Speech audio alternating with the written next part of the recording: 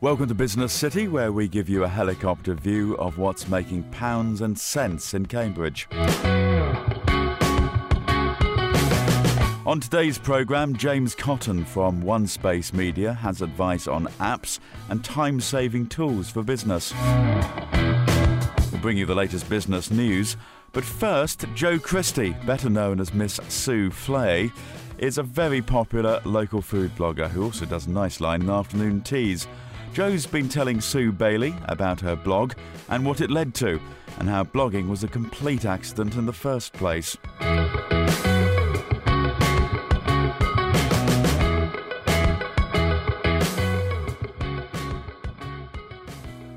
So in about 2009, I was very, very bored. I literally was bored of going home every day after work and sitting and watching the telly. So I Googled, how do I challenge myself? And I came across lots of bloggers. Long story short, a lot of pop-up afternoon tea events in London. And at the time, there wasn't really a very exciting food scene in Cambridge. So I decided to almost copy what was going on in London and bring it to Cambridge. Then I brought it to Cambridge. All the other pop-up supper club hosts were blogging alongside it. That was the way of advertising their supper club. So I figured that was what I had to do. So I started a blog, and literally I looked back the other day and my first blog post literally said, "Hi, if you're out there reading this, thank you. This is what I'm doing. I hope it works well." You know, four or 5 years later, I had no idea where it would take me and what it would do. It's just been a really amazing accident. The last few years they've been so up and down. I've done so much, and now I'm back into working full time. From my blog, I've learnt so much, and I'm a full-time social media manager, and I'm currently running over 45 social media accounts. It's a massive job. It's in the travel industry. I get to write about food, drink, travel all day. It's my dream job. 5-6 years ago, that wouldn't have been the case. It's just, how things have turned around. So what was the job you were doing at the time? So I worked in social media, and I got made redundant. So with my redundancy money, I decided to try and be my own boss. That was the plan. That was something that I really wanted to try. So I took my supper club, which was called the Secluded Tea Party, and my hostess name was Miss Sue Flay, mainly for safety. I didn't want people to know my real name at the time. And I just decided to give it a go full time. So I did a lot of afternoon tea pop-ups. I did private catering, so I did a lot of baby showers and hen parties, birthday parties, and it really took off. I started teaching afternoon tea, baking lessons in people's homes. I've always had a passion for baking. I did food tech at school, and I always, when I was a brownie, I used to love the brownie cookbook. I always enjoyed baking, so it just felt natural. And afternoon tea is just so beautiful and so easy to write about and enjoy. So, and for the social element as well, afternoon tea, especially as a supper club, is a great way for strangers to come and enjoy something, pass the food around, pour each other the tea. It's almost an icebreaker for people who don't know each other, so it just worked really well. Were you involved in doing a tea at the Eat Cambridge, the first Eat Cambridge, hidden away in the back of the Guildhall? Because that's right. I seem to remember you doing that. We did all sorts of things, and a lot of them were vintage-inspired tea parties, but the rebel in me also wanted to do tea parties that had my stamp on them. So I used to do a lot of zombie tea parties and lots of gory themed tea parties. So I did Breaking Bad themed parties. I did a Tarantino inspired tea party. I did all sorts of different weird things, and it worked really well because it just got different people interested in the pop-up scene. So I've really dabbled. Tell me a little bit more about your blog and the elements of your blog at the moment. So at the moment, my blog it's really bloomed. It started as an afternoon tea blog, blogging about my events, and then it kind of went naturally from there. I reviewed a lot of afternoon tea venues because people wanted to know where was my favourite afternoon tea, so it naturally became a review blog. And then from afternoon tea reviews, it graduated into, visiting hotels for afternoon tea. I was then going for spa breaks. So there's a lot of spa reviews there as well. And then from that, travel. So it's taken a good few years for it to develop that way, but I think it works. Is it would you say, a commercial blog? So in other words, do you get paid for going for afternoon tea or a spa break? Sounds ideal. No, I've always kept it that way because there are a lot of places that do afternoon tea not very well, should I say. Oh. And I've always been of the opinion, if you've got nothing to say, nothing nice to say nothing at all. So if it's not on the blog, then I haven't enjoyed it or I haven't been. I like to pay for my own afternoon tea. I just think it's a more genuine review. Sometimes I have been offered the odd afternoon tea and I haven't turned it down. I have done it, but I would always declare it. Never monetise the blog. Natural progression for me was a lot of startups and food companies asking me for help on social media, blogging advice.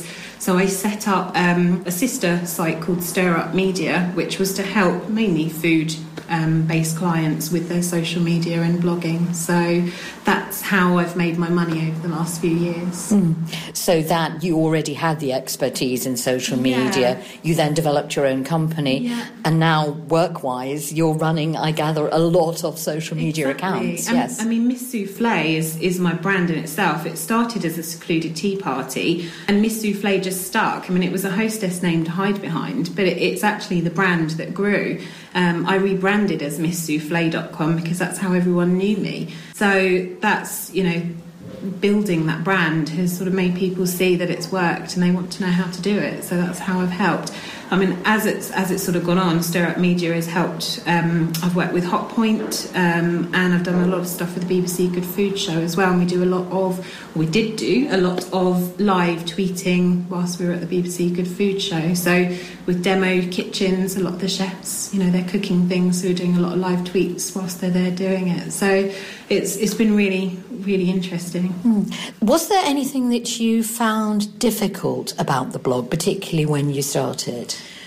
Yes, I think the most difficult thing was actually balancing the blog with work and a social life as well. That was my main issue. And also just what to say. I always worried that I wasn't writing the right thing or I wasn't a natural writer. The best advice that was ever given to me was Tim Hayward, who now owns Fitzbillies, co-owns Fitzbillies. And he always said to me, you should write as you talk to a friend in the pub. That was great advice. When I wrote a blog, I'd literally stand there and talk to myself whilst I was writing it, and what I would say to myself is what I would write, and that's the way I've always blogged, the way I've always written. So you didn't do any journalism courses or blogging courses? No, nothing like that. I hosted a Blogfest event once as one of my tea parties, and I literally invited a panel of blogging, writing, photographic experts to come along and help people who wanted to learn how to blog more.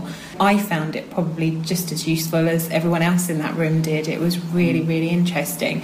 And that really got me into networking and make sure I surround myself with people who are interested, not just in food, but in social media, in blogging, because there's just so much you can learn from other people.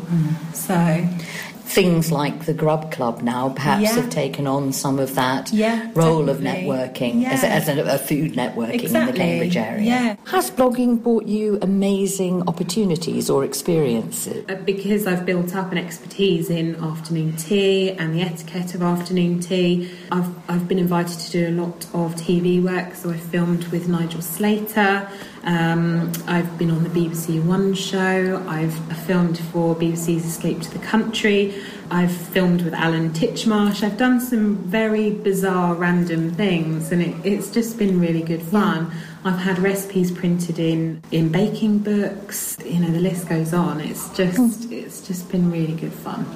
And this is all as a result, really, of your blog, or you going actively to seek these people? Yeah, I think most of the TV and the radio appearances have been people coming to me, and I guess nobody should undervalue what they do and what they can offer. But they want me for my expertise, and that's what I've built up. So it's important to learn and be able to teach other people. What has surprised you most about blogging? The things that happen from it, what saying yes to something, what it can actually do to your life, or how it can, make things really interesting. I said yes to using Rodda's clotted cream at my tea party events, and then that led to going down to their headquarters and having a VIP tour. Nobody else has had this tour, so it was a once-in-a-lifetime opportunity. Only the Prime Minister has been behind the scenes, and I've seen everything, all their secrets, which some of them I'm not allowed to divulge. And my family have sat with us around a table with Mr. Roddas himself, and he's read them a bedtime story. I mean, that's just from saying yes to using a cream at my tea parties. What have been your most popular posts? My most popular posts have been things like how-tos, so how to host a royal tea party. I have a big American following, and they love to know how to put on a good English afternoon tea. So how to make a cucumber sandwich, the great scone debate, so jam versus cream, what goes first. Those are my most popular posts. What about your personal favourites?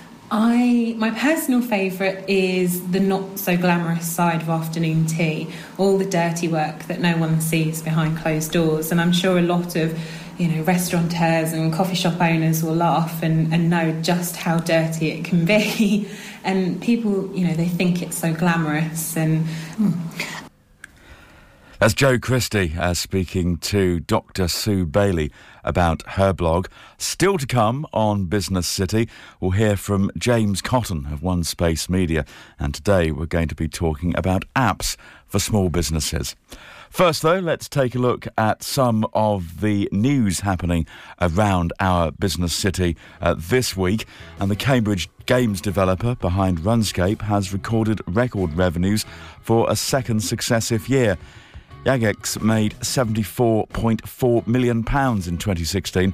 That's a year-over-year increase of 28%. Last year, Jagex was bought by Chinese investors and is now part of a larger group called Fukong Interactive Entertainment. The craft beer revolution may have transformed Britain's pubs, but restaurant chains are lacking behind in terms of choice and value.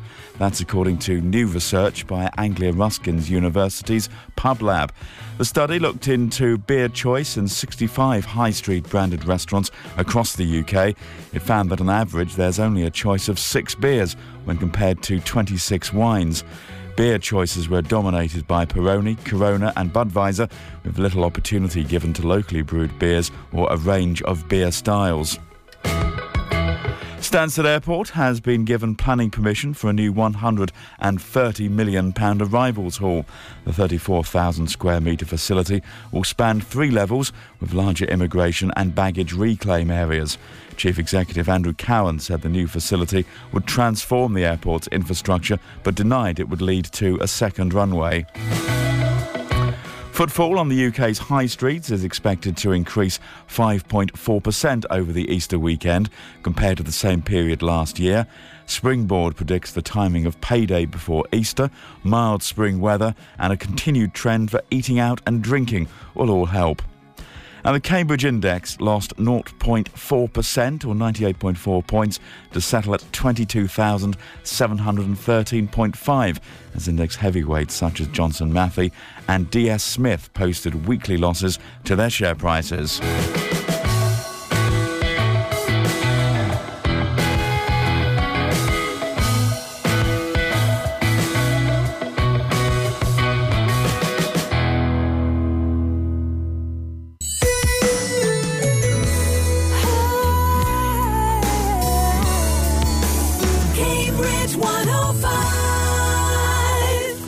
Welcome back to Business City, where we give you a helicopter view of what's making pounds and cents in Cambridge.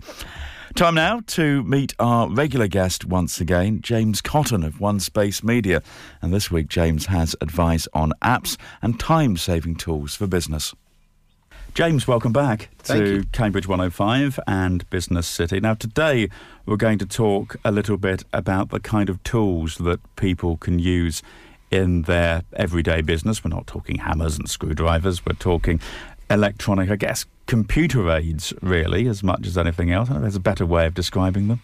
I don't know. I think that, they're just there are applications that sit somewhere in the cloud, essentially, and help us do it with our daily lives, whether it's business or a home. And the problem is, I find, is navigating your way around them. You might want something, time management, that's an obvious one. You stick a search into either Google or perhaps the Apple App Store, time management.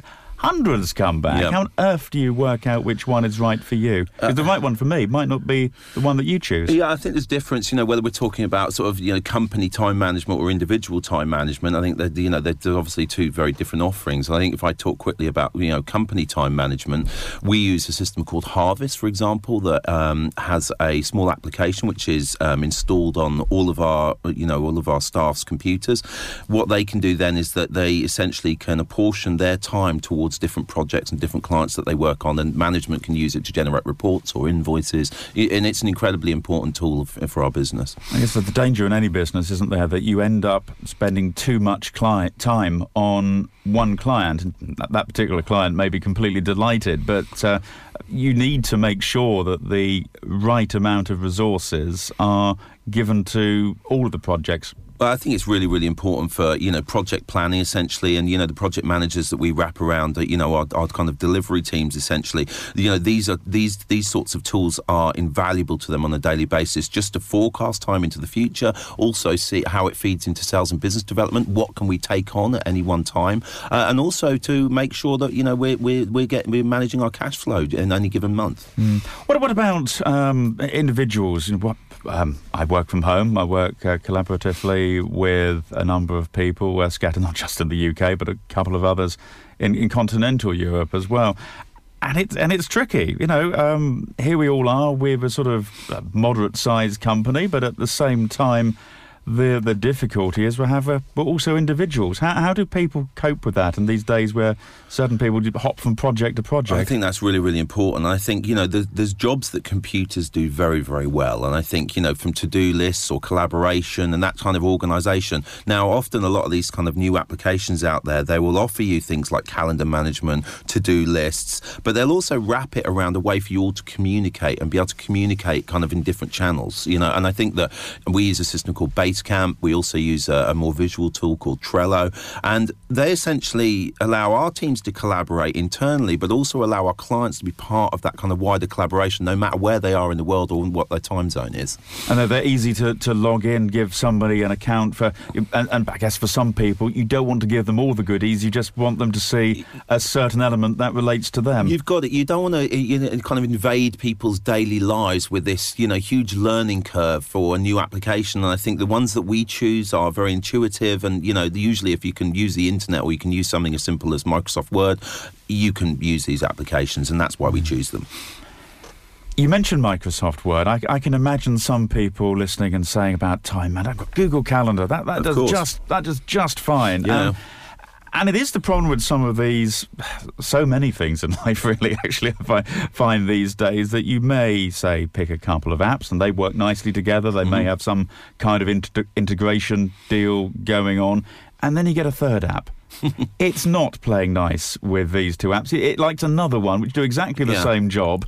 How do you avoid all of that? I think you just have to be selective, and when I think it's good to kind of get these demo applications essentially and try them out for a little while, and usually there's some kind of free service that you can try things out on before. And you try them, would you, amongst, say, 2 or 3 people in the office, just to make sure it's not just one person's view on that? Yeah, and I think for us in our industry is obviously we've probably got higher levels of adoption of these tools, just because we are in the digital industry, and often we are getting recommendations by our peers, by our clients, and we're trying things out because we hopefully will become advocates of those products as well. I mean, just to give you a quick insight into some of the other things we use for all our human resources activity, holiday bookings, salaries, pay rises, we actually use a product called Kin HR, which is an American startup which has been going for 2 years now. Previously, we'd worked with, spreadsheets to have all this information. And, yes, I may be the MD of a company, but I actually hate spreadsheets. I prefer information to be given to me in a much more visual format. And what Kin allows me to do is very quickly manage any aspect of human resources across the organisation. And it also provides me with a dashboard, essentially, so I can see anything that's happening in real time. So for me, it's an invaluable part of our business. One of the problems which I've had is actually persuading my colleagues to pick up on any app beyond the Word and the Excel and that sort of thing. Well, I finally managed to do it was with a communication tool called Slack. I'm sure you'll be familiar with it. You can divide things up into channels. You can have some people receiving some channels. In other words, the work which is relevant to them, not what's relevant to others. But buying it's tricky, isn't it? Because you don't want to have one person up the corner of the office. Obviously, in a company like yours and many companies, you're not going to have somebody who refuses to use digital technology, but there'll be the person who just can't get on with a particular app. I think you've hit the nail on the head with that, Julian. I think that adoption across an organisation, when it's enforced on people, can be difficult. And I think you see this especially across much larger organisations who suddenly they may have a change in some sort of their project management infrastructure, and people hate it because, humans don't really like change that much. But once they're in it, if the benefits are there and they're getting better outcomes from it, you think to yourself, why didn't we do this 2 years ago? But so you're picking up on Slack, and I think, this is, as you probably know already, that this is a very, very important part of our communications infrastructure at OneSpace Media. Slack provides us with a way to instantly message each other under different threads. It allows us to hook into different parts of our technology stack. So, for example, if any of our websites ever go down, a Slack message is automatically generated and sent to our developers. So we have all of this kind of clever automation that's built into it, so it kind of in some ways acts as a kind of bit of artificial intelligence, that provides us with access to information across all of our kind of client and OneSpace Media's infrastructure. And so Slack's a good example as well on business model. I find myself on the edges of paying for Slack. I think one more integration with something and we get a bill, but that's reasonable enough. These companies aren't going to give their services for nothing. There's other apps that I use, Hootsuite, for example, for social media. Great. More than happy to pay because of the amount of networks that I find myself looking after. That's the balance, isn't it? Because for a small company in particular, if you subscribe to too many of these things, you've got a major cost on your hands. You have, and I think sometimes it's difficult to track the amount of digital subscriptions we have as individuals and as companies, essentially. And, I think at any one time, as an organisation, we've probably got at least 100 digital subscriptions for different parts of our organisation. But for me personally, how many digital subscriptions do I have in my daily life? I have no idea, especially as I have 3 children who are probably subscribing to things all over the place on my credit card, so I'm mildly worried about that. We'll probably come to this on another edition, but of course you've got people like Microsoft and also Adobe, which now do their own digital subscriptions instead of popping down to Staples. One can't really do that anymore, but instead of popping down to the local supply centre or ordering online and getting a great big box in the post with the CD in, these are all updated almost in real time as you go along. Every week, few weeks or so, there'll be another update. So you've always got the latest version, but you're also always paying for it. I think it was a really, really important evolution in the business models of these types of these big software giants. And I was especially pleased when Adobe basically moved all their software into the cloud, and it was based on subscriptions, because previously as a creative organisation we would have to buy into the whole suite on an annual basis. Essentially it could cost us anything up to £1,000 per big software box, essentially. And that's a big outlay, especially if you're doing that for 4 or 5 different employees at any one time. And so, moving towards a pay-per-month scheme actually, helps us with the cash flow and ensures that we're always up to date. So I'm all for those types of software delivery models. OK, James, let's call a halt to things at this point. It's one of these topics which I'm fairly convinced that we'll come back to at some point in the future. So if there's anything you think we should be discussing, email is drive@cambridge105.co.uk, and we'll take a look at some maybe of your chosen topics at some point in the future. For the moment, James Cotton from OneSpace Media, thanks very much. Thank you, Julian. And thanks very much to James. Do get in touch with the programme on that particular address if you do have anything you'd like to raise. We'll take a couple of weeks' break because we're going to be doing Election Studio for the next couple of Tuesdays, but the programme will be back again during May. We're the Business City. See you then.